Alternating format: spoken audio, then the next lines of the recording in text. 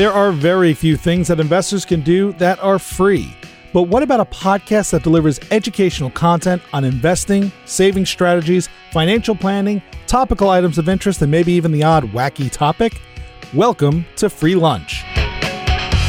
Hosted by Greg Kremitsky and Colin Andrews of the CM Group at CIBC Wood Gundy, Free Lunch will bring listeners the firm's vast knowledge and experience in dealing with uncertainty to help clients achieve their vision through a deep understanding of what is important to them that requires planning, money, and time.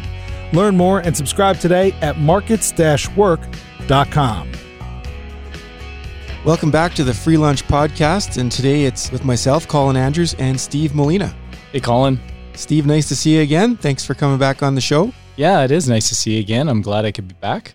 Well, I guess you passed the audition, and now you're on to episode 2. It's a good one. Yeah. So today we're going to revisit some of our core principles that we've gone through over the last 14 or so episodes and relate them back to what's happening now and why we're even spending time on it, because the significance of what's happening these days can't be downplayed. Steve, as you know, we went through the fastest bear market in stock market history. We sure did. Amazing where it is today. Because it was followed by the fastest bull market in history. Yeah. And these aren't even our opinions this time. This is just fact. And the S&P 500, as of recording right now on August 24th, the S&P 500 is at an all-time high. Yeah. Who would have thought? March 23rd, not that many people. It's interesting, though, because I remember we were talking in April and May about how when we were going through the bull market recovery period, the chance of reaching an all-time high again by the end of the calendar year seemed probable, even though March 23rd, it seemed highly unlikely. Yeah. The thought of being where we are today, virtually impossible. Exactly. So what we want to talk about today is, as I said, some of the core principles that help us deal with these types of markets. And we also want to get into coaching. And Steve, I know that you've spent a long time as a coach, mostly in basketball. Yeah. And I've coached as well for many years, but I wanted to get your take on, look, we can go through all of the data as to what's been going on these days, but data is kind of meaningless in regards to outcome. So as a coach, maybe tell us how you deal with a game-like situation if this was the game we were playing. Yeah. Well, you know what? For a lot of our listeners, I don't think a lot of people understand or know what my background's been like. And I'm a big basketball fan. I played as a kid. I've coached almost 20 years, and I've had a chance to watch my own son play at the collegiate level, play for a national championship. I even look back on the number of kids that I've influenced and helped. Some of them are CIS, which is the university level national champions. And even some of them have gone on to play professionally. Incredibly rewarding, helping these kids along their journey and helping them achieve their goal. I think coaching is very similar in the investment world where we have this game plan and the objective is we're going to play for short periods of time, but the objective is to win at the end of the game. But you can't focus on that outcome at the beginning. No, you can't, because you're going to have volatility. You're going to have ups and downs. And the objective is, managing those short periods of time with the objective of, you know what, we're going to win this at the end of the day. So when I think about coaching, I think about some of the greatest basketball coaches in history. John Wooden, he was the coach for the NCAA UCLA Bruins. Ended up winning 10 NCAA championships, 7 of them in a row over a 10-year period. I also think of coaches like Phil Jackson. Now, Phil Jackson was Michael Jordan's coach, right? Yeah. He was dubbed the Zen Master. Ended up coaching Michael Jordan for 6 of his rings, as well as Kobe Bryant. Ended up winning 5 rings. Greg Popovich with the San Antonio Spurs. Coached Tim Duncan, David Robinson. He accumulated or amassed another 5 championships himself. Now, these guys didn't have perfect records, Colin, but they had long-term goals. And like I said, they didn't have perfect records, but you don't expect perfect records. But did they start each season saying, does Phil Jackson start the season and say, hey, Michael, let's go win another championship this year, and that just happens? Of course not. No, I think that is the long-term goal, and they break it down into small pieces, but they have a steady strategy to get them there.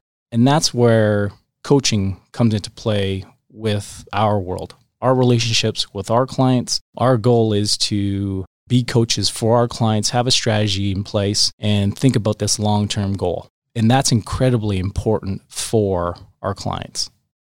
I'm glad you brought this up. You and I were chatting last week about the podcasts and the episodes and how some of the shows sort of run on into each other with maybe similar information with a purpose, trying to build a story. And we've built this game plan to focus on building the information arena for our listeners so that we're not just focused on the outcome. So similar to what you just talked about.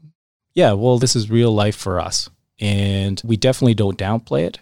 That's why for our listeners, we want to make sure that there's data and then there's real world application, real world life. And that's how we want to relate to our listeners. Well, let's look at some of what those core principles are. So in our episode 2, we focused on asset allocation. And the reason for that is that asset allocation is that decision you make. It's kind of like what we called the recipe for baking a cake. In order to bake that cake successfully, you have to have the right amount of ingredients, the right ingredients in the right weightings to get the right outcome, instead of just throwing a bunch of things in a bowl and hoping for a good outcome. Yeah, it's tried and true. Exactly. So what we talked about was there are many out there that look at this get rich versus lose everything portfolio, whether they mean to or not, to have a highly concentrated stock portfolio that really does well when things are good, like maybe back in January of this year, and really does poorly when things are bad, like maybe around, March 23rd of this year. But we focus on asset allocation because it works. And that is a core principle. The second core principle I wanted to revisit for today was diversification. And I know, Steve, we've had people over the years that have said, well, I'm diversified because I own not just oil stocks, but gas stocks too. And the reality is that that's not diversified. Yeah, that idea of diversification was diversification, and then there's not diversification. Right. Exactly. But we visited, and I think this was in episode 3, the fact that Canada is only 3% of the global market capitalization. And yet we find a lot of home bias with investors, and even in our own industry here in Calgary, which is heavily weighted to the oil and gas industry, there's a lot of concentration within the energy sector. And so we also talked about, well, how do you diversify a portfolio? And the items that we pointed out were geographically, which I just talked about. Canada is a very small part of the overall world market. We talked about diversifying by sector. So there are more things than just oil and gas stocks out there. By market capitalization, by relative price. So this goes into value versus growth, which is something we talked about in Factors of Return episode. So we won't spend any time on that. And then bonds, holding not just government bonds or not just corporate bonds, but a mix of those, and focusing on the credit quality of those underlying bonds. When we talk about bonds, I think people forget that just because they're driven by interest rates, or interest rates have a huge impact on bonds, a lot of people don't want to invest in them because they believe that the returns can be minimal. But that's certainly not the case, especially when we look at it for 2020.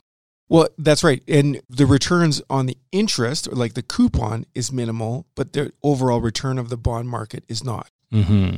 Yeah, that's an interesting little piece of information. I was listening to another podcast out of the US. It's a pretty famous one in our world. And the host brought up that 80%, now this was his own fact check, 80% of the bonds that traded in the US were trading at less than 1% yields. Wow. Amazing. So that goes to that point you just made, that somebody might say, well, why would I want to own that bond? It doesn't pay me very much. But obviously bonds are not just there for just interest. Correct. They do have a role within a portfolio. And I think it's important for us as advisors and coaches to help our clients understand that role. Exactly. So we also looked at, well, how does diversification impact portfolio returns? Well, it averages out the returns. It averages out the volatility. I mean, these are important things. And I know DFA, that's Dimensional Fund Advisors, put out a paper back in March, I believe, of this year. Why should you invest? And they showed that the difference in a 10-year return from 2000 to 2010 varied significantly by country. So from a negative 9.1% decade, that was the S&P 500, to a more than 212% return, which was the European market. So it's quite significant changes in return based on where the money's invested. I don't know. Crazy stuff. Yeah, it is crazy.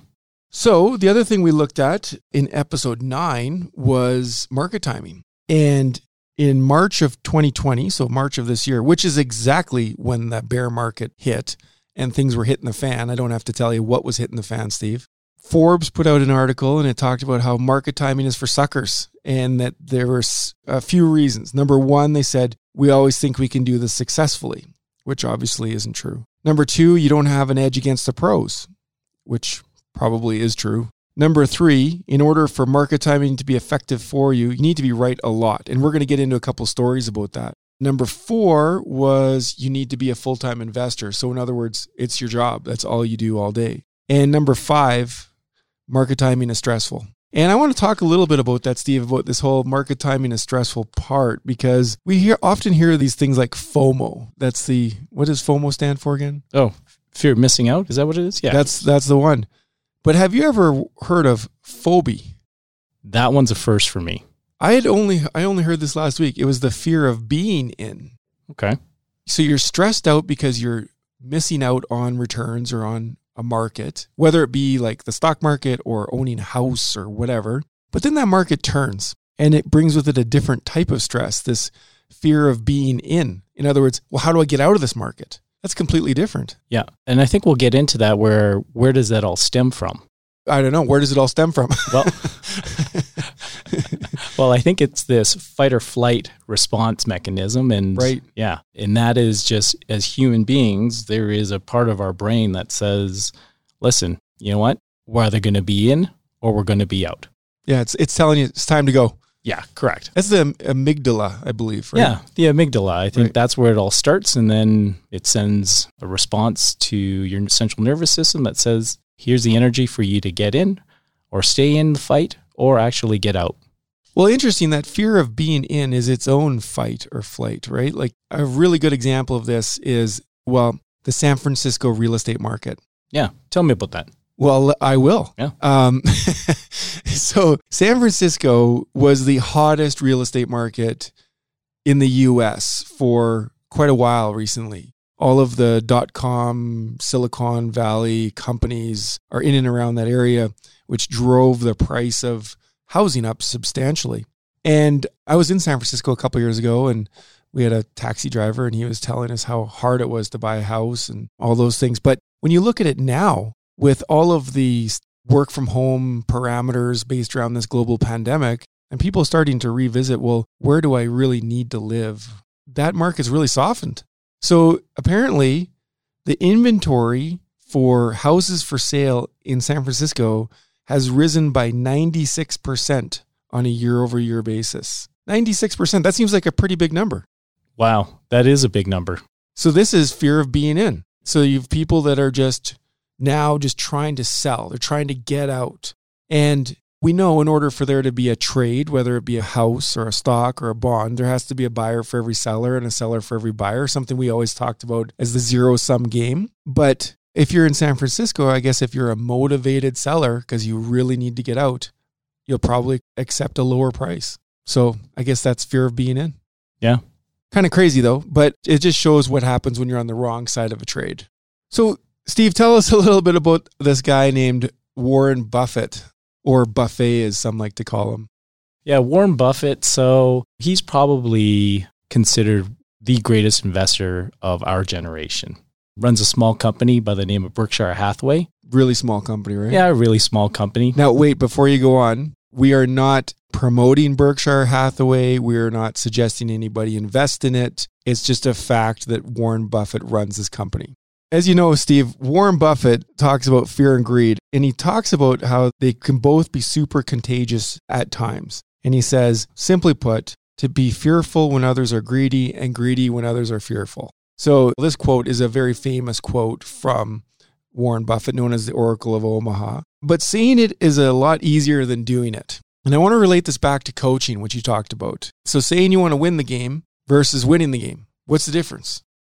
Well, I think it is breaking it into small pieces, having that strategy in place. The focus isn't the end. It is the journey along the way and small wins along the way, accepting that there is going to be ups and downs, but being committed to the process. In the basketball world, we call it a game of runs. You're going to get opportunities. You're going to win some, you're going to lose some. but it is maintaining that strategy over the long period of time. And I think the outcome for more times than not is you winning. And I think that's what a lot of these great coaches have been able to show. So would you classify Warren Buffett as a coach then? Yeah, I would. Absolutely. He owns and runs this large conglomerate, and his objective is the long term. He is breaking it down, having that strategy, and only time will tell. Well, and time has told. It has, considering the number of years he's been involved. Yeah.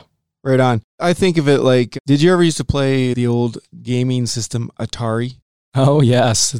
The Atari 2600? Absolutely. And the game Pitfall? Yeah. Not to predate myself, but yes, I do remember that. Yeah. So what was the point of the game is getting to the end, right? Collecting the gold at the end. It was like an Indiana Jones style game. Correct. And there was no end. You just kept going. Yeah, actually, now that you bring it up, that's the part that upsets me the most is you can never win. You never win. It will just keep going. But that's what it reminds me of, is that like if we're just solely focused on the outcome and we don't have a plan in place, we don't follow a plan, we're only focused on the next moment, not the next goal, then all that we talked about doesn't mean anything. I mean, if that was the case, you would not be diversified. You would just speculate on one stock at a time. You'd never own a bond. You would be timing markets or trying to time markets, and that's all you would do. And I couldn't imagine the stress that goes along with that, Colin. Trying to predict every moment of the day. That would be incredibly stressful. Geez, I couldn't even tell you what's going on tomorrow. I got a calendar that's related to work, related to family, but you know what? Whether it comes to fruition or a wrench doesn't get thrown into it, listen, that's part of the game. Well, that's the old models versus realities. Let's get into that a little bit because I know a friend of mine, well, no, he's not a friend of mine. He's a friend of a friend. He sold out his stock portfolio in February because he felt nervous about coronavirus and what was going to happen to the US market. And so he sold out. And he happily told me all about this in March, that he had sold out in February, and that was great. But he never bought back in. So here we are now, and the S&P 500 is back to all-time highs, and he's still sitting in cash waiting for it to fall again. That seems like playing the game of Pitfall. Yeah, I would say so. I'm curious to know what indicator he used to determine. He used fear as an indicator. And I'm wondering what indicator he used to get back in. Obviously, fear. They can't work on both sides. But, you know, there's a lot of these stories out there. You were telling me one the other day. Oh, yeah. There's someone that I know as well. And he conveniently liquidated just before March. And then just speaking with him recently, announced that he's slowly been getting back in. But the cost of him not just being invested, I know has hurt his return overall. Now, the question that he continues to ask me is where the market's going. Is he using foresight to predict what's going to come in the fall? Because there's a lot of concern about a second wave. Question is, does he have any insight into that? And I'd say no, which is why he hasn't been able to get back into the market. Well, I think that goes back to the strategy of having that plan and having a coach to guide you through that plan, because the reality is, who knows? Because it's such a loaded question that you get. Well, what's going to happen to the market in the fall? How the heck should I know? I mean, yes, we have the years of experience and the credentials and the designations, and we're also okay to tell listeners out there that there's models and there's reality. And as you said, a wrench gets thrown in every once in a while. And it's interesting because I've had someone recently come up to me and tell me that they've actually redeemed majority of their registered plans.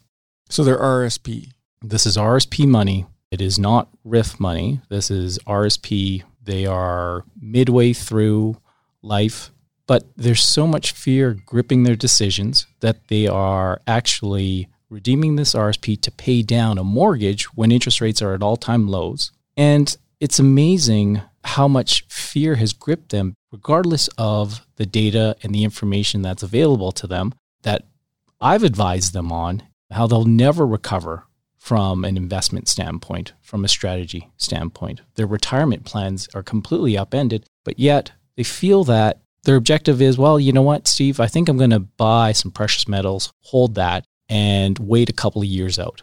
Well, it might work. Well, I think this is just another scenario of overconfidence in where they see the economy going, where the pandemic being. Do they have any insight? Colin, I don't think so. Maybe it seems obvious to that person, and it's not. It's just not. It's only obvious after the fact, and that's something we talked about in another episode about hindsight bias, that looking back, everybody right now is like, well, why didn't we invest more in March? I mean, we knew that this would be short-lived, that the economy would recover, that things would get back to normal, albeit while wearing a mask everywhere you go. But it's not, right? It's not. Yeah, it's not reality. And to the person you mentioned who shall remain unnamed. Anonymous. Yep. When you say that they were cashing out from their RSP, there's a tax event to that too. So they have to pay tax on the withdrawal and they lose that RSP room for life. They do. Yeah. And it reminds me of, they were so focused on having tangible assets, something that they can hold. And there is a bias that goes along with that, but it's just amazing how they block out all rationale from it. Right. And what sort of impact does that have? Even though we've actually had a strategy for these people, they kind of know where they were going to go, what this plan looked like, and now that's all changed. I showed my daughter a map the other day, like a road map. She didn't know what it was because in her life, how does she find a place? She looks it up on her smartphone, Googles the address, hits the button that says directions, and it tells you where to go. Very different than what you and I grew up with. Yeah, absolutely. It's funny you mentioned that because my wife and I just had that conversation the other day as well. How did you get along without Google Maps or Apple Maps? Disclaimer. Yeah, without those anonymous apps. Exactly. Yeah. That we are not promoting either company or just saying that they are used for travel purposes. But you brought up a good point. Jason Zweig wrote a book. This goes back quite a while now. It's called Your Money and Your Brain. And I really like this book because it helps to explain some of the decision-making process that you just identified with this friend or client. You sit back and you go, why is that person making that decision? Well, as we talked about earlier, because they're scared. And according to the book that Zweig wrote, he's identified that you process financial loss in the same part of your brain as mortal danger. And so when you see a financial loss, it feels like you might die, is the way your body's responding to it, right? And so you get why people flee, even though they might say, I know that you're going to tell me I shouldn't be doing this, but I just have to. Is that kind of the experience you've had with this person?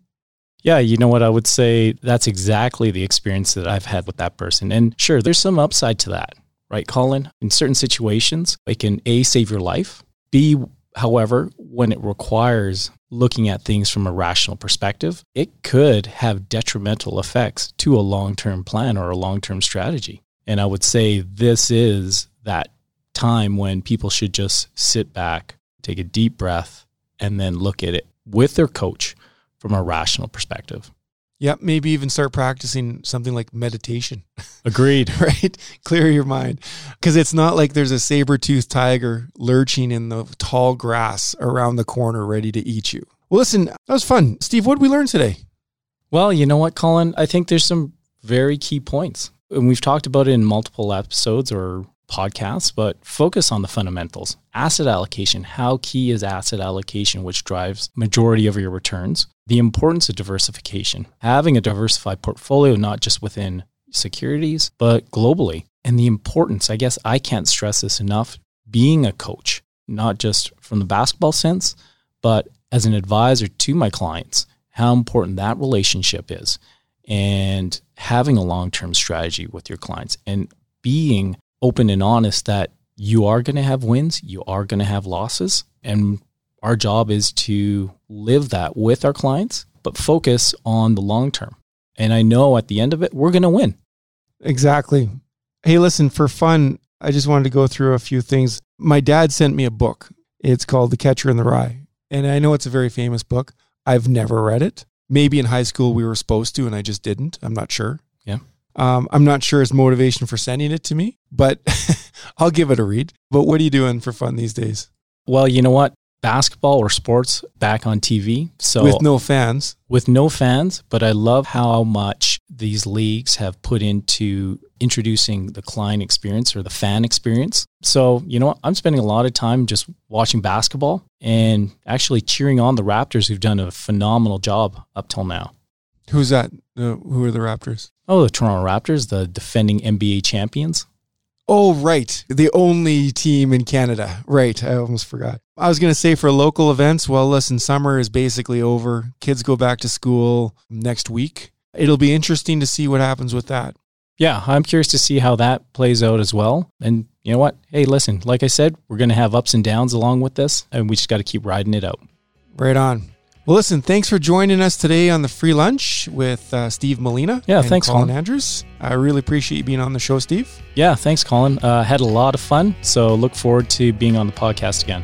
All right, till next time. All right, take care. Thank you for listening to the Free Lunch Podcast hosted by the CM Group at CIBC Wood Gundy. To subscribe to this podcast to get more realistic insight on investing or to connect with one of our talented partners, please head on over to markets-work.com.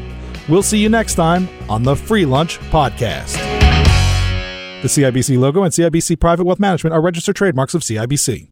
If you are currently a CIBC Wood Gundy client, please contact your investment advisor. CIBC Private Wealth Management consists of services provided by CIBC and certain of its subsidiaries, including CIBC Wood Gundy, a division of CIBC World Markets, Inc.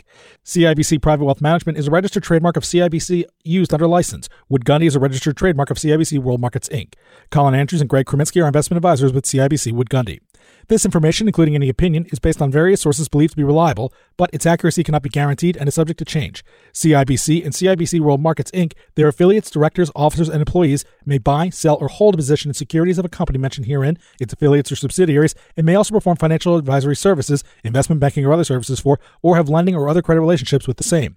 CIBC World Markets, Inc. and its representatives will receive sales commissions and or a spread between bid and ask prices if you purchase, sell, or hold the securities referred to above. CIBC World Markets, Inc. 2020.